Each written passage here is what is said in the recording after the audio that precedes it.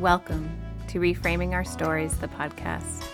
This podcast is about provocative conversations with beautiful thinkers about topics that matter and the stories that have helped them reframe their lives.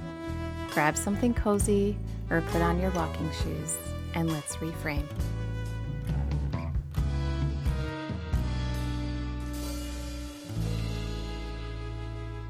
Hello and welcome back to Reframing Our Stories. I'm so glad that you are here. I hope all of you are doing well. I feel like there's just so much heavy that's happening in our world right now that I hope you're able to find a chance to care for yourself in whatever that way may be, because it's a lot. It almost feels like there's just so many of us that are hurting and are not finding a way to remedy that hurt or take care of it. I just got done talking with a bunch of youth and a health class about healthy relationships, and I have to tell you, it was kind of an amazing experience because our kids hold wisdom. They have a lot of wisdom, and I hope that as adults, we work really hard to lift up our children. And I think that right now, some of us are acting out of fear and we're acting out of hurt. And we're not taking care of each other. And we're especially not taking care of our kids. And it's making me feel really heavy. And it's making me feel really sad. And I go into these classrooms and I teach these kids, and I'm telling you, some of them have it more together than we do. I just have to say. And the way that they spoke about relationships and how to be with one another and care for one another and accept one another was awesome. And I actually pretty much pretended to be like, well, you guys don't need me. I pretended to walk out of the room. But they're wonderful, wonderful humans that we have coming up, below us, and not below us, but, the other generation. And so often we look to find faults instead of looking to see where we are similar and where they have wisdom. And they have wisdom. And we need to care for them. And I think as adults, we need to recognize our hurts and we need to do the hard work. We got to do the hard work, you guys, because there's too much happening. And I don't think it's okay. It's really heavy. But besides that, I would love for you, if you are liking us, to again, like and subscribe. Please join our email list, and you can find it at reframingourstories.com. And you can sign up there where you can hear more about what we do, get some resources, and get some insights from me. And with that, here's the show.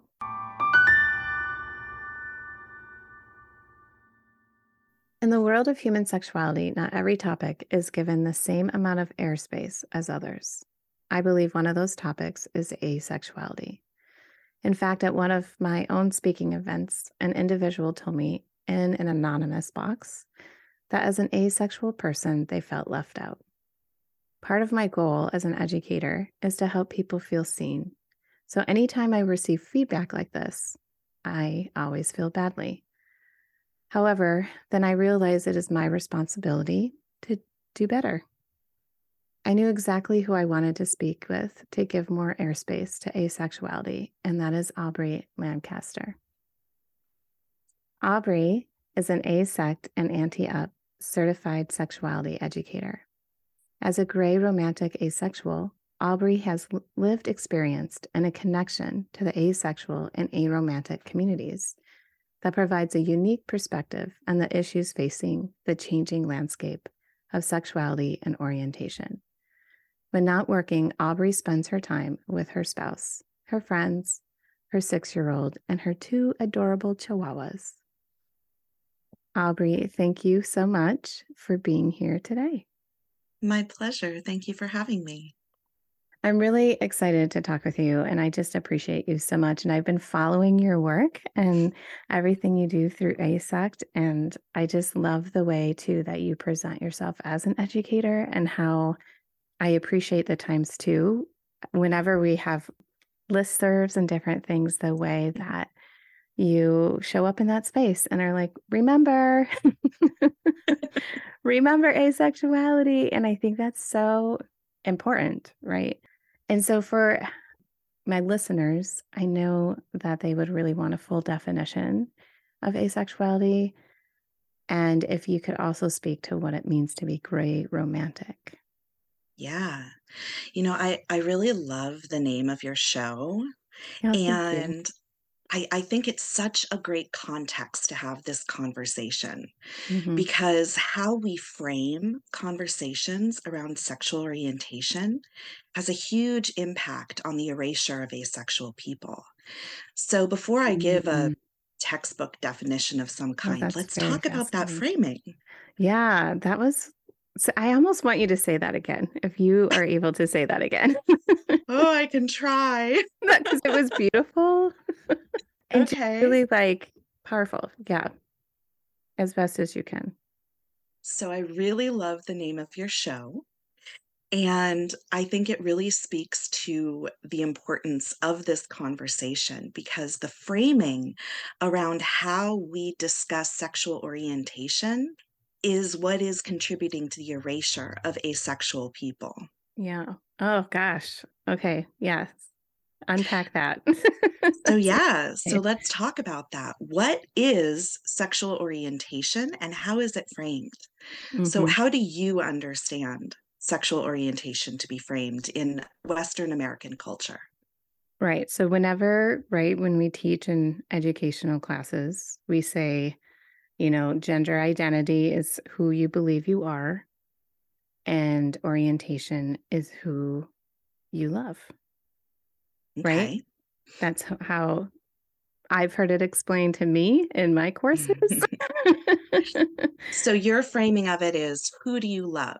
But what is love? Are we talking all kinds of love? Or who we're attracted to. Yes. Okay, who we're Hmm. attracted to. What kind of attraction are we talking about? Man, this is great. I'm loving this already. Snapping.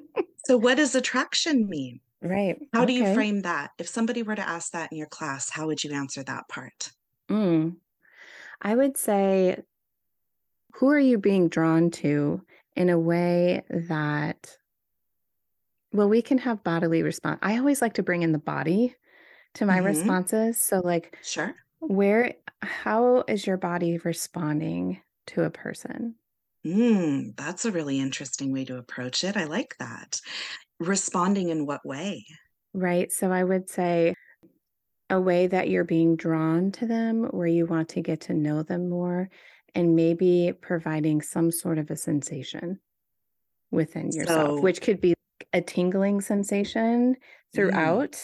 okay. Because I also don't think it's always just related to like a genital sensation, Okay. Mhm. because I believe sometimes where we seek to have more deep connection from people, we can feel like maybe a vibration of some sort. And maybe that's just me.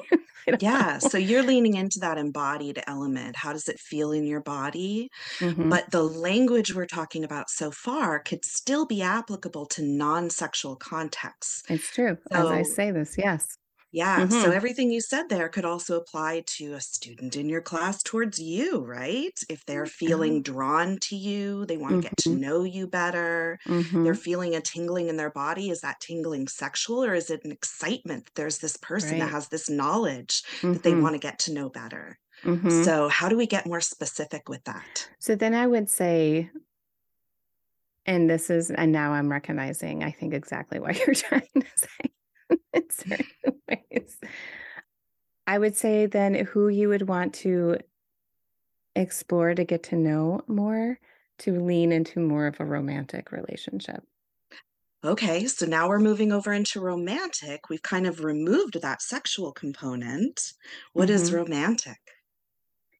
I would say a place where you can learn, you can take intimacy to a deeper level of connection, where you can explore in a different way, and then whatever way that may be for you, that So a feels lot of that romantic it to can you. still Because very much it's a situate in very platonic too. right. So, but I think so. I also think all this is very individual, Uh-huh. Yeah.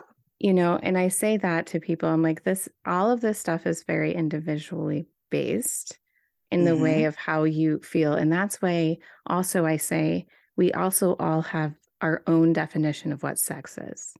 True. And Mhm. so then I say, and part of that is to understand what that is and then learn how to verbalize that to another person Mhm. because we Yeah. all share something different. So I think this also would apply in the sense of like, what does that mean for you?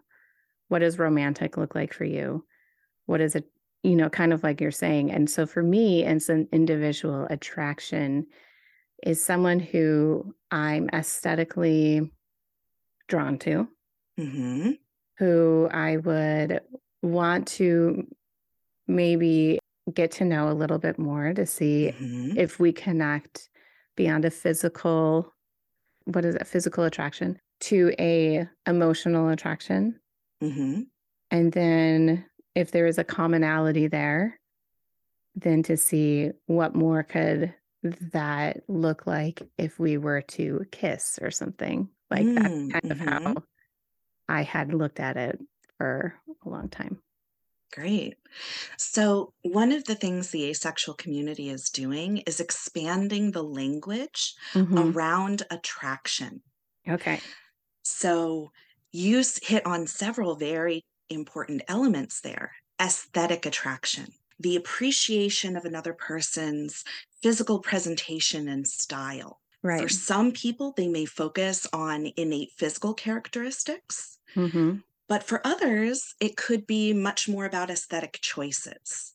Somebody that wears similar clothing to what appeals to them, Yeah. or, they have a certain form of comportment, how they present themselves. Mhm. There's a lot of different aesthetic elements. Mhm. And for an asexual person, person may connect to the concept of aesthetic attraction similarly to finding a beautiful painting or Mhm. sunset. Just, I could look for hours and just enjoy every single detail, but I don't want to have sex with Mm, mhm. Mhm. it. Yeah. And for Got some it. Yeah. people, that aesthetic element is a huge part of why they do want to have sex with another person, right? Mhm. Mhm. And what does that aesthetic element do for a person that does experience that sexual component? Mhm. What does it do? I think it I feel like it's that initial, like, hook almost, like, what draws Mm. us in Mhm. to Yeah. further explore or engage. Yeah. And yet, that hook could also draw us into a platonic relationship, Of course, yeah. wanting to get to know someone and bond and be friends with them. Mhm. And then there's also the language of sensual attraction, Mhm. wanting to cuddle and hug and maybe kiss. Mhm. But that kind of speaks more to the element of skin hunger, Oh. that I need was to like, have "Ooh." physical contact with another Yeah. person. Yeah. Yeah. Mhm. And some people, that skin hunger can be satisfied again through platonic relationships, hugs with friends, family, puppies. Yeah. When we are not including a sexual element in that conversation, there's a lot of different ways that we can experience kind of that sensual, or some people prefer the term affectionate attraction. Yeah.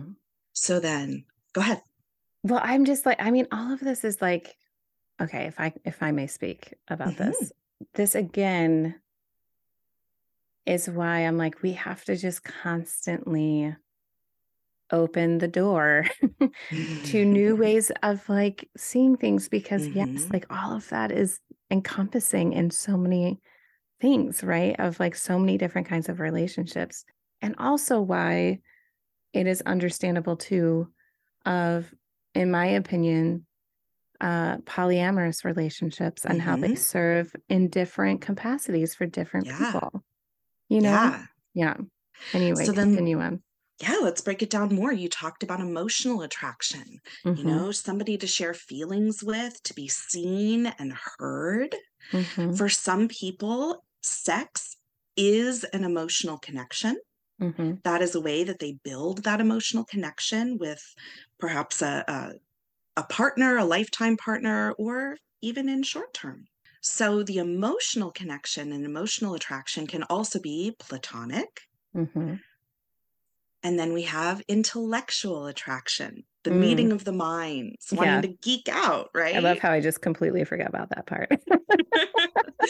Yeah, that's where a lot of people That's a really big deal. do, Hmm. connect with others, especially coworkers, colleagues, mentors, teachers, people in our life that we can learn from, people that Hmm. we want to share our knowledge with, and Hmm. peers that we just want to share interests with, right? Yeah, for sure. So then we circle back around. What is sexual attraction and what is romantic attraction? And you're right, everybody kind of has to define that for themselves. Hmm. So, in order to situate it a little bit more specifically, and especially to understand how they can differentiate between sexual and romantic attraction, because for a lot of people, they are intricately intertwined, Yeah. but not for everyone. Mm. So, Hmm. sexual attraction is basically finding another person sexually appealing or hot. Mm-hmm. It is, for some, that hook, seeing another person and getting that tingling or physical sexual response of some kind, starting to fantasize about sexual encounters with that person. Yeah. And it could include going into an immediate aroused state. It may not. So there's a lot of different things that can go into the concept of sexual attraction. It has been given many names over the years. It's very analogous for some people to the concept of lust. Yeah. For others, it is more situated in an emotional and romantic space where it is more focused on that long term pairing Hmm. rather than the sexual gratification. Hmm. So, romantic attraction, I find, is more analogous to limerence, the puppy love, the falling in love, the idea of getting a crush that doesn't necessarily have a sexual component, though for some people, the crush is also accompanied by thoughts of sexual encounters. Hmm. But sex is a symbol of romantic love's reciprocation. It is not the goal of romantic love. The goal of Right. romantic love is a return of feelings at a similar level of intensity. And in our culture, we've framed it as finding the one, I know. right? And as you said, Yes. polyamory also deals with the problems of this Hmm. expectation that this romantic love is going to be a lifelong exclusive experience. There's a term, amatonormativity, Hmm. that was coined by Elizabeth Brake for her book Minimizing Marriage. She's a legal scholar. So Mm. she's talking about the legal frameworks and implications of this expectation and prioritization of a single, amorous, romantic, exclusive sexual relationship. Hmm. And within our society, we are expected to perform sexually and Yeah. engage in that romantic component in order to have marriage or Hmm. long term committed partnered relationships. Hmm. Yeah. It's a So, large expectation. yeah. Hmm. So let's circle back around to what is sexual orientation. Mm. And some of these framing devices that we have basically, first off, assume heteronormativity, Right. mononormativity, Mm. and sexual orientation as we have it framed is essentially, and essentialist logic is definitely not the best place to situate these things, but for this conversation, Hmm. we have to essentialize a little bit. So it's essentially asking, it is assuming your gender, Hmm. and it is assuming you are going to be sexually, romantically, and emotionally attracted and aesthetically attracted, and all of these attractions bound up into one single thing, because we can't name them separately. We just have attraction, Hmm. that you are going to be attracted to Right. someone of a different gender or sex than yourself. Hmm. So, in order to start to reframe that, Hmm. we have to first look at what is our gender? We have to ask the question, what is our gender? Right. And what genders are we attracted to? If gender is even a factor in our attraction, which for some Hmm. people it's not. Mm-hmm. Mm-hmm. And then we also have to step back and ask the question, are we attracted to other people? Yeah. Because sexual attraction, as we frame it, assumes all of these components, and it assumes you are going to be attracted to somebody, and Mm-hmm. that attraction is going to be at least sexual and romantic, if not all of these other things. Yeah. So within that conglomeration of assumptions, it's really difficult to parse out and recognize when you're not experiencing a component of that being sexual attraction, Hmm. especially if you are also experiencing romantic attraction and falling in love and getting crushes and wanting to find the one, Mm-hmm. Mm-hmm. or in a polyamorous setting, that new relationship energy, wanting new partners and a new connection that's deep and related to this concept of falling in love. Yes. I'm just like taking this all in. I'm hearing it all. I'm absorbing. So back in 1979, did you want to say something? I do, because you know what's fascinating is I 100% am going to say that you are the first person who I have heard say these things. Like in terms of really breaking it down. Like, we've had those conversations around orientation and gender identity, but I'm recognizing that even in those conversations that I've had, throughout my education, I just now recognize has just been like spread out on this like board, you know, Yeah. and and it's just like, okay, and here's this, and this is defined as this, and this, and here's how that is. And I'm now like, okay, now we again forgot the layers. Yeah. And it's like, I just keep thinking, I'm imagining like this cake, and it's like, now let's put on this layer and frost this. And now we're Mm-hmm. adding some more to this. And I do believe like that's what gets us held up because, like when we go into a classroom to teach in public schools, it's like, here's 30 minutes to 40 to an hour. Mm-hmm. And it's like impossible to frame things as we are, as you just did. I mean, now I'm going to work on that. But really, like, I feel like it was the first time that has been really like broken down for me in that way, which also There's means a like, lot of work we all have to do. I mean, yeah, but then I'm just like, oh man, like there's still a lot more that sex educators who Mm-hmm. are teaching, even at college and graduate levels, needs to do. Yeah. So we've barely scratched the surface. Right. Well, I'm You assuming. asked me the question, what does asexual mean? So within this context that our culture has created, we have come up with these labels to Right. help us position ourselves within a spectrum of orientation.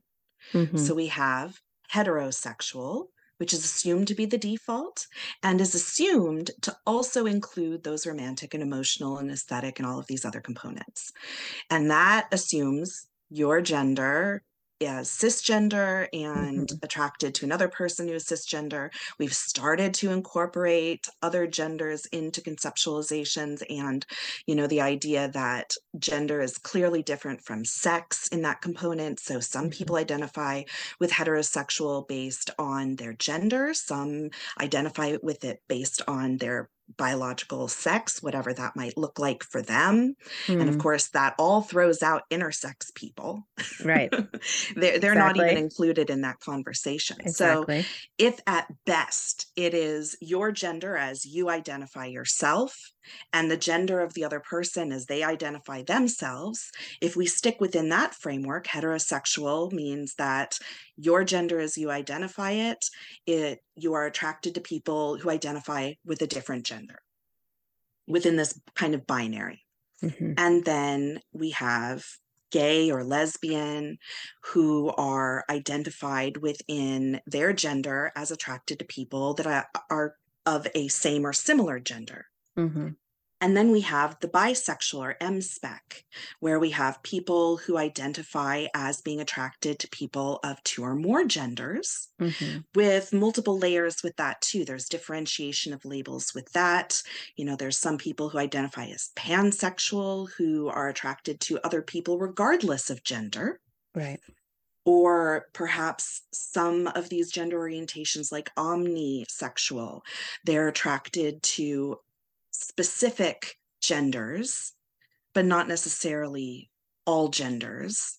And polysexual, I get those two mixed up sometimes. I don't want to misquote them. That's not my Yes. purview.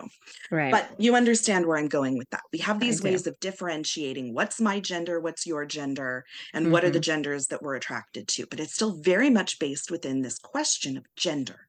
Mm-hmm. Mm-hmm. So that's where a lot of conversations in queer communities get tied in, is this concept of gender, both the queerness of my gender not conforming to social standards and my attraction to genders that don't conform to social standards.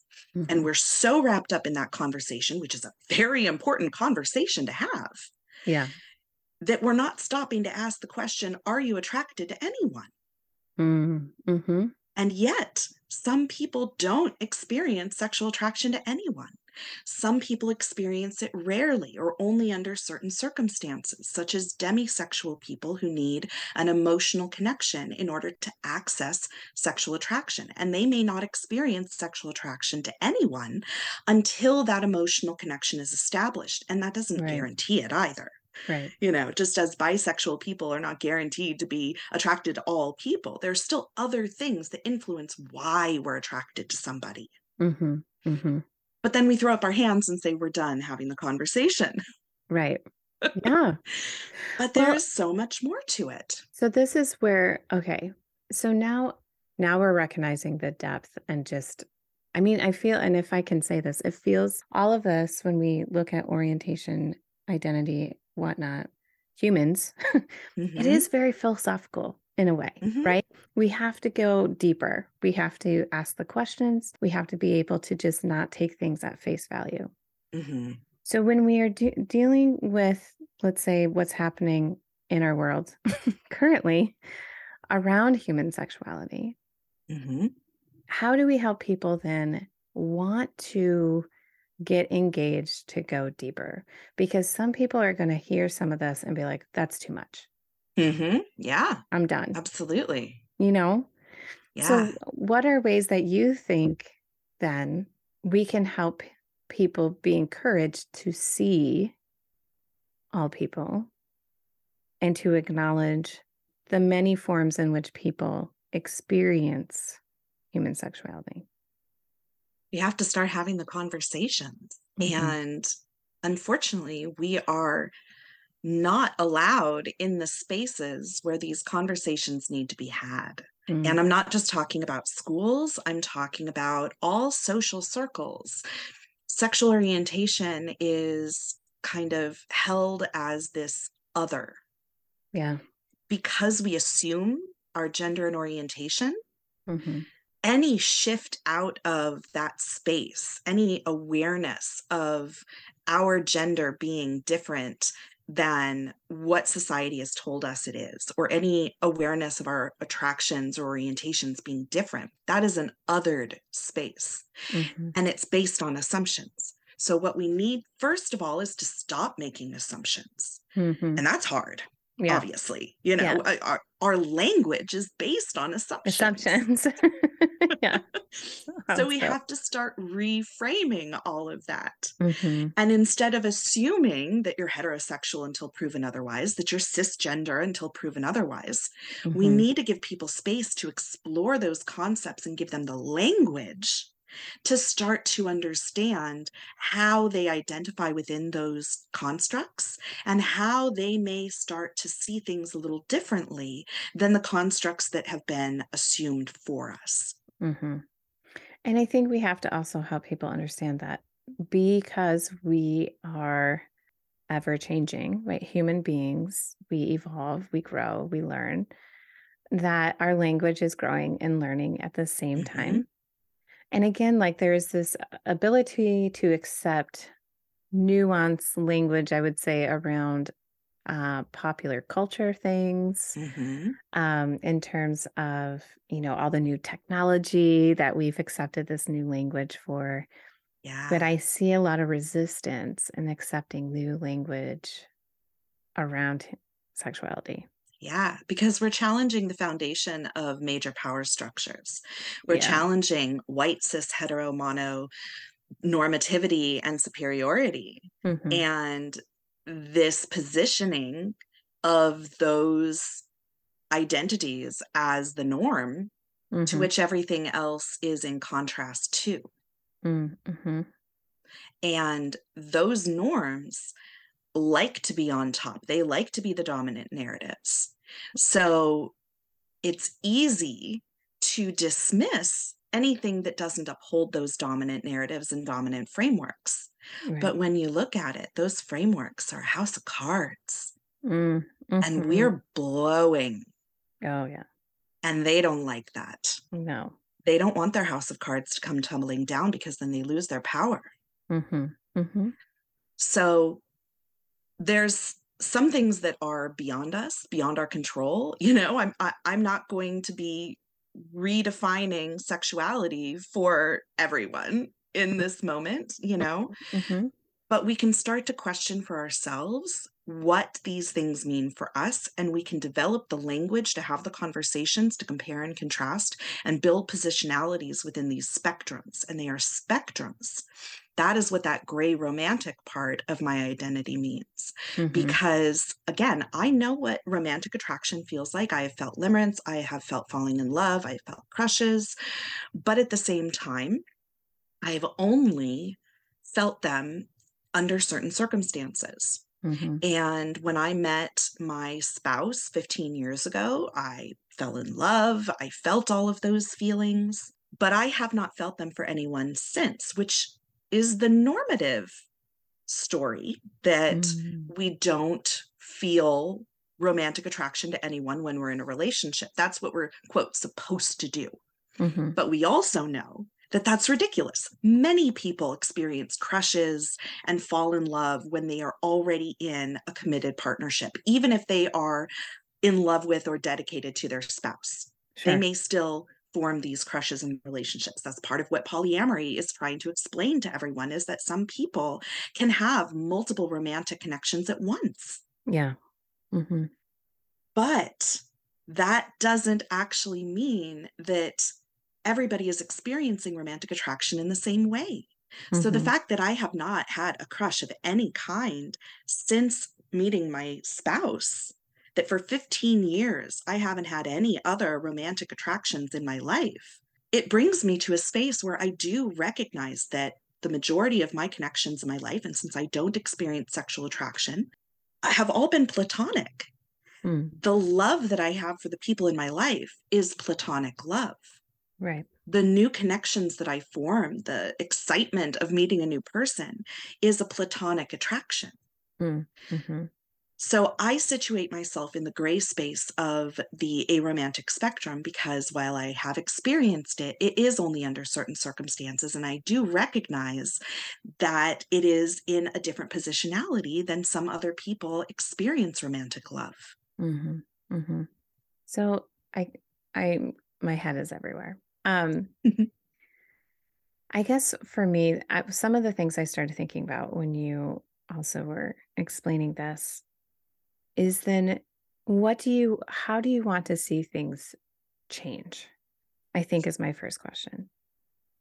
I would love to see people embrace new language. Mm-hmm. Language is a tool to help us communicate, to understand our intrinsic experiences, because so much of human psychology is based on behavior, Right. not Mm-hmm. intrinsic experiences. Mm-hmm. So there is a shift going on where people are starting to explore what is it like inside? What does it feel like? And to recognize that we can't define these experiences within very specific parameters because we're all relating to these words through different contexts. My knowledge and history is different from your knowledge and history. Right. So your awareness and understanding of, like you said, sex and romance are going to be different than mine. Yeah. And we're still going to have very similar contexts for that because we're both situated in a similar part of the country. Supposedly, we have relatively similar cultural histories and such, though I'm sure there's differences there too. Hmm. But the further people get from each other in so many different ways and have different oppressive frameworks that are working against them, how are people hypersexualized? How are people desexualized? Right. That affects how they are perceived and how they are expected to behave, but it doesn't reflect how they experience these attractions, how they experience desire. It is only being placed upon them. Mm. Hmm. And then statistics come in and back that all up. Right. Right. And statistics give us this majority normative expectation. And the smaller percentages, the marginalized people within those statistics, are ignored and pushed aside. Hmm. And yet, it's in those margins the most knowledge can be held because Sure. those margins see the shadows of those dominant narratives and what that dominant narrative doesn't highlight. Hmm. Okay. Now you might think this is a little strange, but if you had to turn, like as I talked about, we're recognizing I'm using food language. We are recognizing the cake, like I talked about, there's all these layers. Yeah. If you had to make it the cake and the explanation in the simplest form for like if you're teaching young children even or So, explaining what's it, our textbook definition? not the textbook, No? Okay. just make it a cupcake. If you had to turn the cake into a cupcake. Yeah. So, if I am just going to give an explanation for asexuality, asexual people experience little to no sexual attraction to other people. Aromantic people experience little to no romantic attraction to other people. Right. Okay. I'm sorry. I'm saying for this in terms of orientation at large, because we talked about how you said even orientation, I wasn't clear, is erasing asexuality. Yeah. So how could we turn that concept that you're talking about into this cupcake? I know that would take a long time to think about, but So if Dr. Storms mhm, created a chart in 1979 that was inclusive of asexuality and then never really made it into the mainstream. hmm, And it was based on the Kinsey model, which also kind of sure, has its flaws because, again, these are assuming gender binaries. right. But within that assumption, the Kinsey model has that scale of 1 to 10. It goes from heterosexual to homosexual with Mhm, gradients in between. And it assumes that the more homosexual you are, the less heterosexual you are, and vice versa. right. So Dr. Storms came in and said, well, that's not necessarily true. Some people can be very heterosexual and very homosexual at the same time. Oh, Dr. Storms created a grid that was more of an XY axis. And on one um, axis, it went from lowest amount of uh, heteroeroticism to mhm, highest amount of of heteroticism. heteroticism. Yeah. And on the other axis was lowest amount of homoeroticism to higher amount of homoeroticism. Mhm, So at the lowest point, that square was asexual. yeah. Okay, At the yes. highest point for both was Remember all of this. bisexual. Yeah. Mhm, Yeah. So that is a framing component that makes asexuality visible. mhm, But in general, we need to be aware that some people don't experience sexual attraction to others. right. Some people are not in need of interpersonal sexual interaction. So your cupcake would basically be some people are straight, some people Right. are gay, some people are bi, some people are ace. Just name it. Just Just naming it name that. Yeah. is so important. If you're going to name orientations, Mhm. name it and Say it name out loud. aromanticism too, because Right. while that doesn't deal with the sexual component, it does deal with the romantic component. Mhm. No, I love this. And some people do put gendered elements onto their asexuality or aromanticism. So Mhm, some people may identify as heteroromantic asexual mhm, mhm. or bisexual aromantic. Hmm. Yeah, this is good. This is good. And I just felt like I'm always this person who, and I know sometimes you can't simplify things, but I was like, okay, because I get that there's where people will hear this and feel overwhelmed, you know, Yeah. when they're just kind of taking it in. And Mhm. so I'm all like, let's bring that to a cupcake. That's Yeah, what no, I I do. get it. Like you said, if we're reframing the stories, first we Hmm. have to dismantle the framework that we're dealing with. And that Right. just leaves our cards strewn all over the table. And then we have to Hmm. figure out how do we pick them up and put them back together again. Hmm. Hmm. But also then, and I like that too, be able to rearrange them. Hmm. I think that is what, And tear them up into pieces and yeah, name the different pieces. yeah.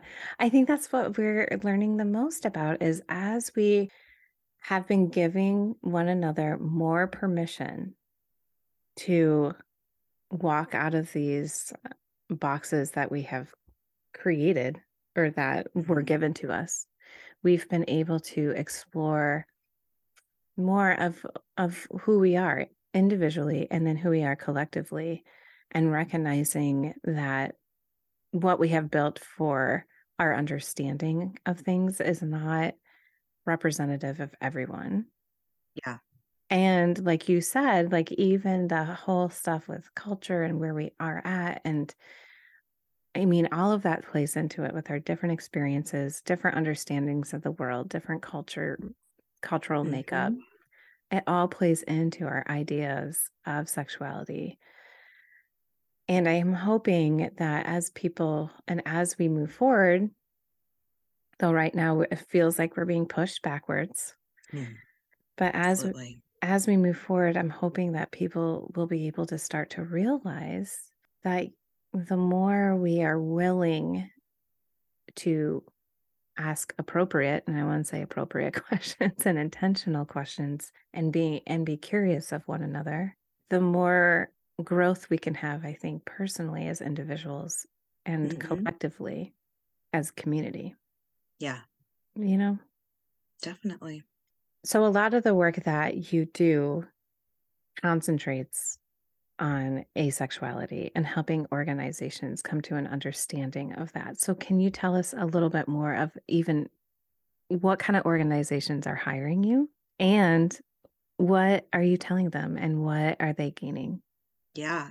So I've spoken for a number of college organizations and, talking about some of these concepts, often in different contexts. I have a presentation on intimacy Mm, and differentiating different kinds of intimacy and valuing platonic intimacy mm, and all of that. I also have some trainings that I do that really just break down asexuality and aromanticism, which I feel is a very important component of this. And I also do a 6-hour training for professionals that is included with 6 ASEX CEs that's provided by my supervisor, Dr. Bianca Lariano.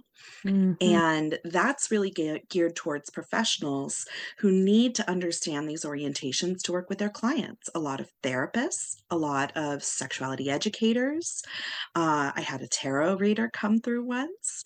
So, anybody who is working in queer spaces, who is working in mental health, in medical fields, they need to understand how asexual people and aromantic people may be differently impacted by their work.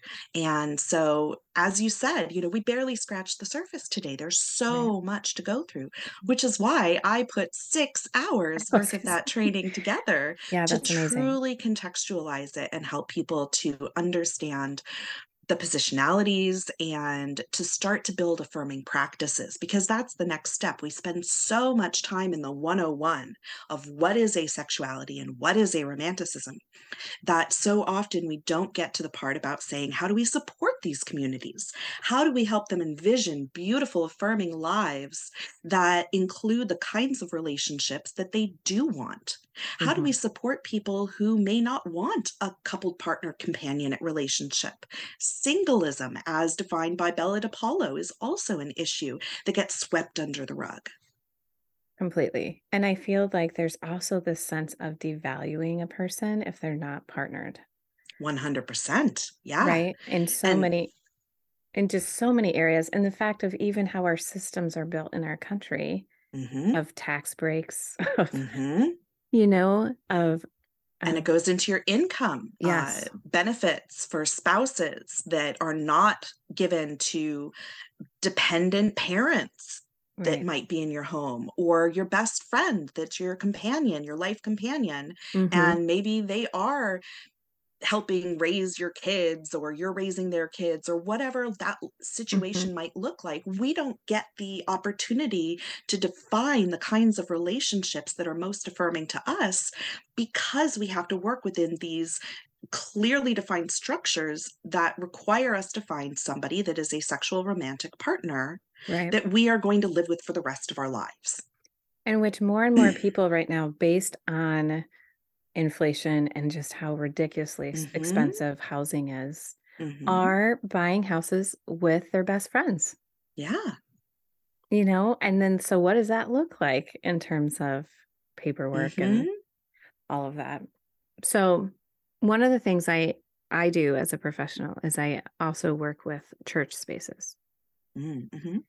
And a lot of understanding around human sexuality comes from those spaces, Mhm. right? It has influenced our Western American culture tremendously. Yeah. What would be if you were hired by a church organization to say how they could be more inclusive of asexual people? What would you say? What are some of the things that you would help I them? don't I don't know that I would be the best person to do that presentation, because I'm a I'm a secular pagan Jew. So But I you would don't know still that a church space would be my yes, but I venue. still feel like, regardless of, I think, beliefs, like being able to recognize that organizations create these ministries and even in, Jewish temples and stuff of different groups of like, oh, here we have these different experiences coming together. And where I also feel like people who are single are left out of that Mhm. because we are still doing this whole you have to be married and have families and things like that. So I'm always thinking about these organizations that set up this stuff where people go to find a sense of intimacy in their own way of a spiritual realm, whatever that religion looks like for them. Mhm. But yet there's these components that are not recognizing that or the way they experience sexuality or lack of, Yeah. you know. Did I say that like right even? I mean, I think I understand what you're saying. I mean, I certainly recognize the dominant narratives that come through some theologies that talk about, the sanctity of marriage, the responsibility to be sexually active within a marriage, the procreation mandate, be fruitful and multiply, not to spill the seed, these Oh yeah. elements that speak to compulsory sexuality, the assumption that everybody needs and wants sex, or that it is the responsibility of married partners to procreate and to serve each other sexually and to build that kind of commitment within their relationship, the that exclusive commitment, that the partner is going to be the only sexual partner, the only romantic partner, and for some people, the only emotional partner. That is a gendered component too, whereas people who are socialized as women are given a little bit more room to have emotional connections outside the relationship, so Yeah. long as they prioritize their Mhm. partner as their primary emotional connection. And people who are socialized as men are expected to only have emotional connections within very rigid structures, the uh, bro, or that they Yeah. they have they have men's spaces and Right. very clear definitions of how to act in those spaces, Yeah. and ways to withhold emotional access. Mhm. Okay, so the other thing I wanna ask is there when people learn that a person is asexual, they also tend to say a lot of things that should not be said, right? Mhm. Do you want to highlight some of those things of when a person's like, "Oh, you're asexual?" And then they continue with a slew of questions. Do you wanna help people understand the questions that Don't are ask people if they masturbate. Um, right? but, a lot of the questions that will start to come out is a way for them to create this kind of litmus test for whether or not they believe the person is asexual. Do Right. you have sex? Well, if you have sex, you're not Then you're not actually as asexual. You've right. never had sex? Well, you've never tried it. How do you know that you're asexual? You need to Yes. try it first. Mhm. Um, Yeah. well, if you masturbate, you can't be asexual because, obviously that implies it. But asexual people have anywhere from no libido, they may never masturbate, they never want to engage with any sort of sexual activity, all the way up to a high libido, but it's not directed in any outward direction. Yeah. So sexual attraction gives the libido direction. So, an asexual person with a high libido may prefer solo sex. They may prefer to Mhm. engage with sexual activity themselves, or they may choose an interpersonal sexual engagement, but it may not be motivated by sexual attraction. It may be motivated by intimacy or love or Mhm. consent. Yes. Yes. So, Mhm. a lot of the things people will ask are often just inappropriate questions that are none Mhm. of their business, or trying to reassure the person that they just haven't found the right person yet, Yeah. or they just haven't tried the right technique yet, which is part of the reason that I situate myself within working with therapists, because people who are sex therapists, relationship therapists, and dating therapists, counselors, coaches, all of this, sexuality educators, there is a lot of beautiful knowledge around all of the ways people can access sexual pleasure, can build desire in a relationship, Mhm. and this shame that so many people are forced under that prevents them from exploring their sexual desire and needs. Right. So there is this assumption that there is, yeah, I mean, there is a lot of repression out there, a lot of lack of knowledge of what can be pleasurable or how to access your pleasure that may be different from how other people expect you to access it. But there is still this overlying expectation that everyone wants sex. They just need to figure out what they need to do to get to that place of wanting. Mhm. And I think what you just said is maybe how I, as an educator, maybe made a person not feel great. And I Mhm. think it was mostly when I was speaking, I had just like 7 minutes in 5 different times.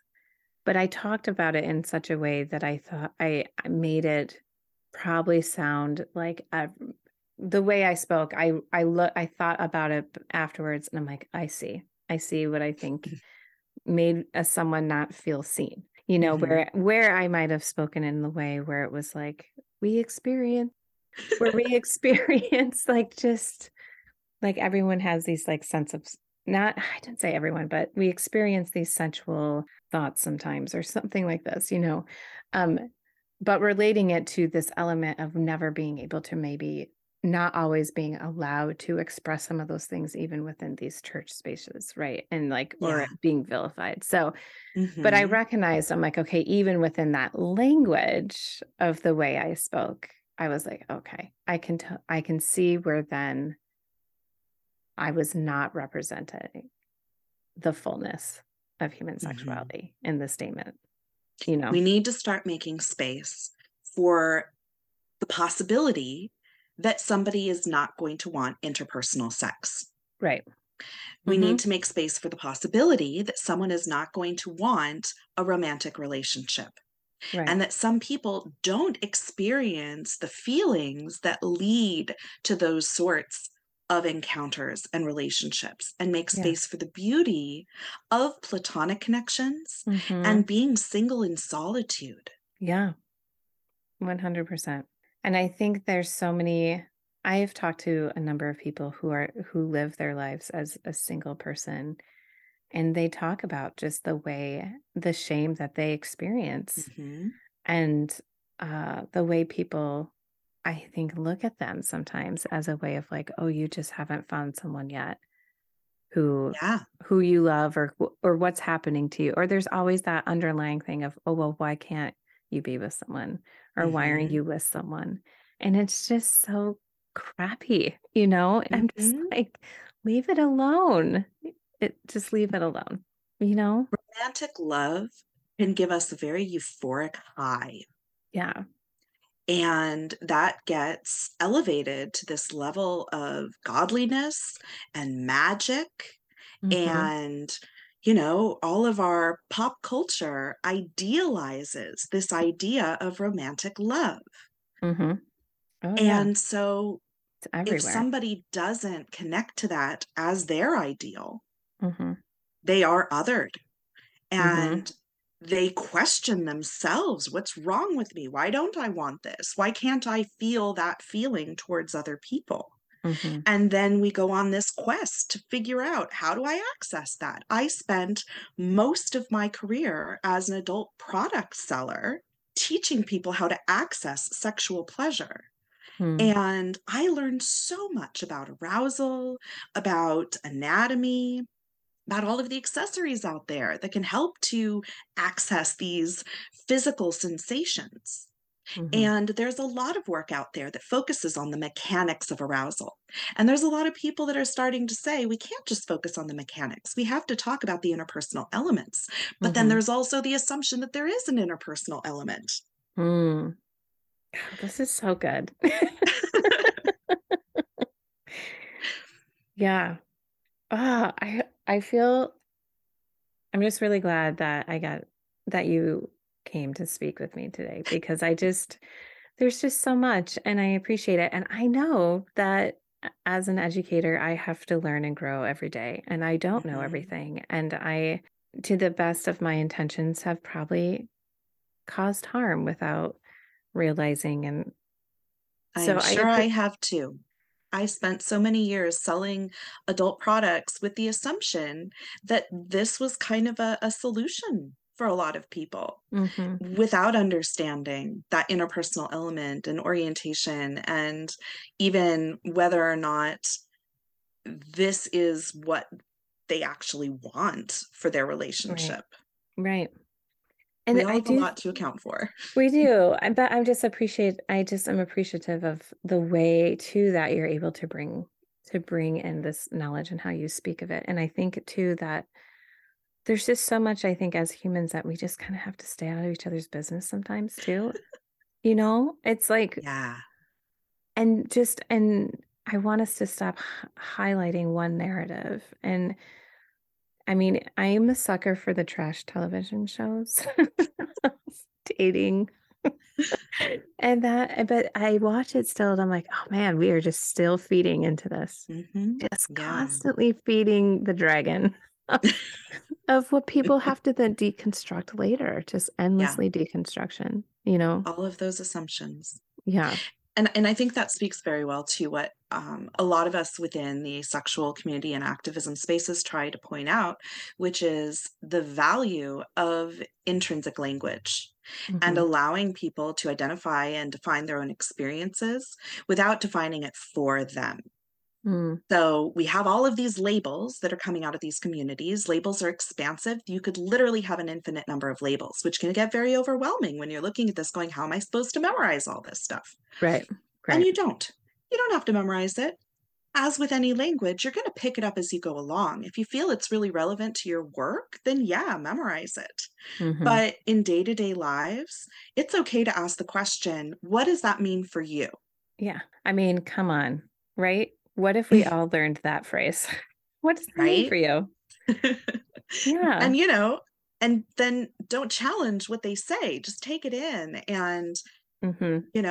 embrace their understanding of themselves, lean in with curiosity, Yeah. and respect their bodily autonomy, and Yes. don't ask intrusive questions, but you can still ask the question, and you can even preface it if you want to be clear, I am familiar with asexuality, but I also know it's a spectrum. Can you tell me what it means for you? Yeah. Right. Because as many things, right, it looks different for each person Hmm. and to not just generalize Yeah. completely. And Hmm. that works for all of these labels. Right. I understand non-binary as a concept, but how do you experience that? What does that mean for you? Hmm. And do you think, I'm wondering too, if people are afraid to answer, to even ask that question, because it's also saying, maybe I don't know, Hmm. which, how are you supposed to know? It's Hmm. that person's lived experience. And B, Hmm. I'm wondering if some people are like, well, is that offensive? You know, I think that every conversation has to be taken individually. This is not a magic question for everybody. Yeah. This is a concept we need to start working with and listening to how people define themselves. And Hmm. yeah, some people don't want to put in the emotional labor. Yeah. They may just want to say, you know what, there's a website for that. Go to asexuality.org, look it up. Go to aromanticism.org, look it up. Go to Hmm. TAAAP.org, look it up. Go to acesandarrows.org, look it up. Hmm. Go to demisexual.org, look it up. All of these websites exist. There's communities that exist. There's content creators that exist on every single platform. So, Right. whatever platform you're on, you can You find can find it, amazing people to learn from. including yourself. Right. I Including try to make some Aubri. space there too. Yeah, including Aubri. So, Aubri, what story are you reframing in your life today? Mm. Oh, I have been doing a lot of work recently to reframe my own understanding of single life. And, I am in a companionate married relationship, and I have a child with my spouse, and we have a lot of different identities kind of in the mix. And I'm not here to center my voice, but I can say that I am constantly trying to look into those margins to understand what is not being brought into the center of these conversations, and Hmm. see what does it mean to center those elements. What does it mean to center single life and the beauty of people who are, as Bella DePaulo calls it, single at heart. Hmm. Chris Marsh is bringing in work on single Black middle class women and femmes. Mm. uh, Sharonda J. Brown wrote an incredible book called Refusing Compulsory Sexuality, a Black asexual lens on our I- sex obsessed culture. Yes, I started. Okay, I had the audiobook and it takes me forever to get through things and I have ADHD, Hmm. so I go back and forth all the time. Same Just the thing. in, just the introduction alone, Yeah. I was like, stop it. Hmm. It blew my mind. Blew my mind. And they really center their conversation in that book around the concept of compulsory sexuality Yeah. and how asexuality and the Black experience can highlight the issues of compulsory sexuality. So their book is not so much about asexuality as it is about compulsory sexuality and the Yeah. conversations we need to be having around that. Right. And this is the lens that helps highlight what those issues really are. And Yeah. it's so expansive. It's an incredible book. I absolutely recommend it for anyone who is looking for a real deep dive into these conversations and who's ready to look at the oppressive frameworks that we're dealing with, especially in America. Oh gosh. So many. There's so many oppressive Hmm. frameworks. Hmm. So how can people get a hold of you and find you? My website is acesexeducation.com. I'm also on Instagram and TikTok as Ace Sex Education. Hmm. I'm on Facebook, I think, as Aubrey Lancaster, sexuality educator, something like that. I'll find you and put it in the show notes. I'll include all of these into the show notes. Hmm. Yeah. Well, I appreciate you coming on to reframing our stories and spending time with me and helping and being as kind as you were with some of my questions. So I just really appreciate you Thank and you for the making work this that you're doing. space. Yeah, the work that you're doing, I think it's wonderful. So thank you so Thank you. much.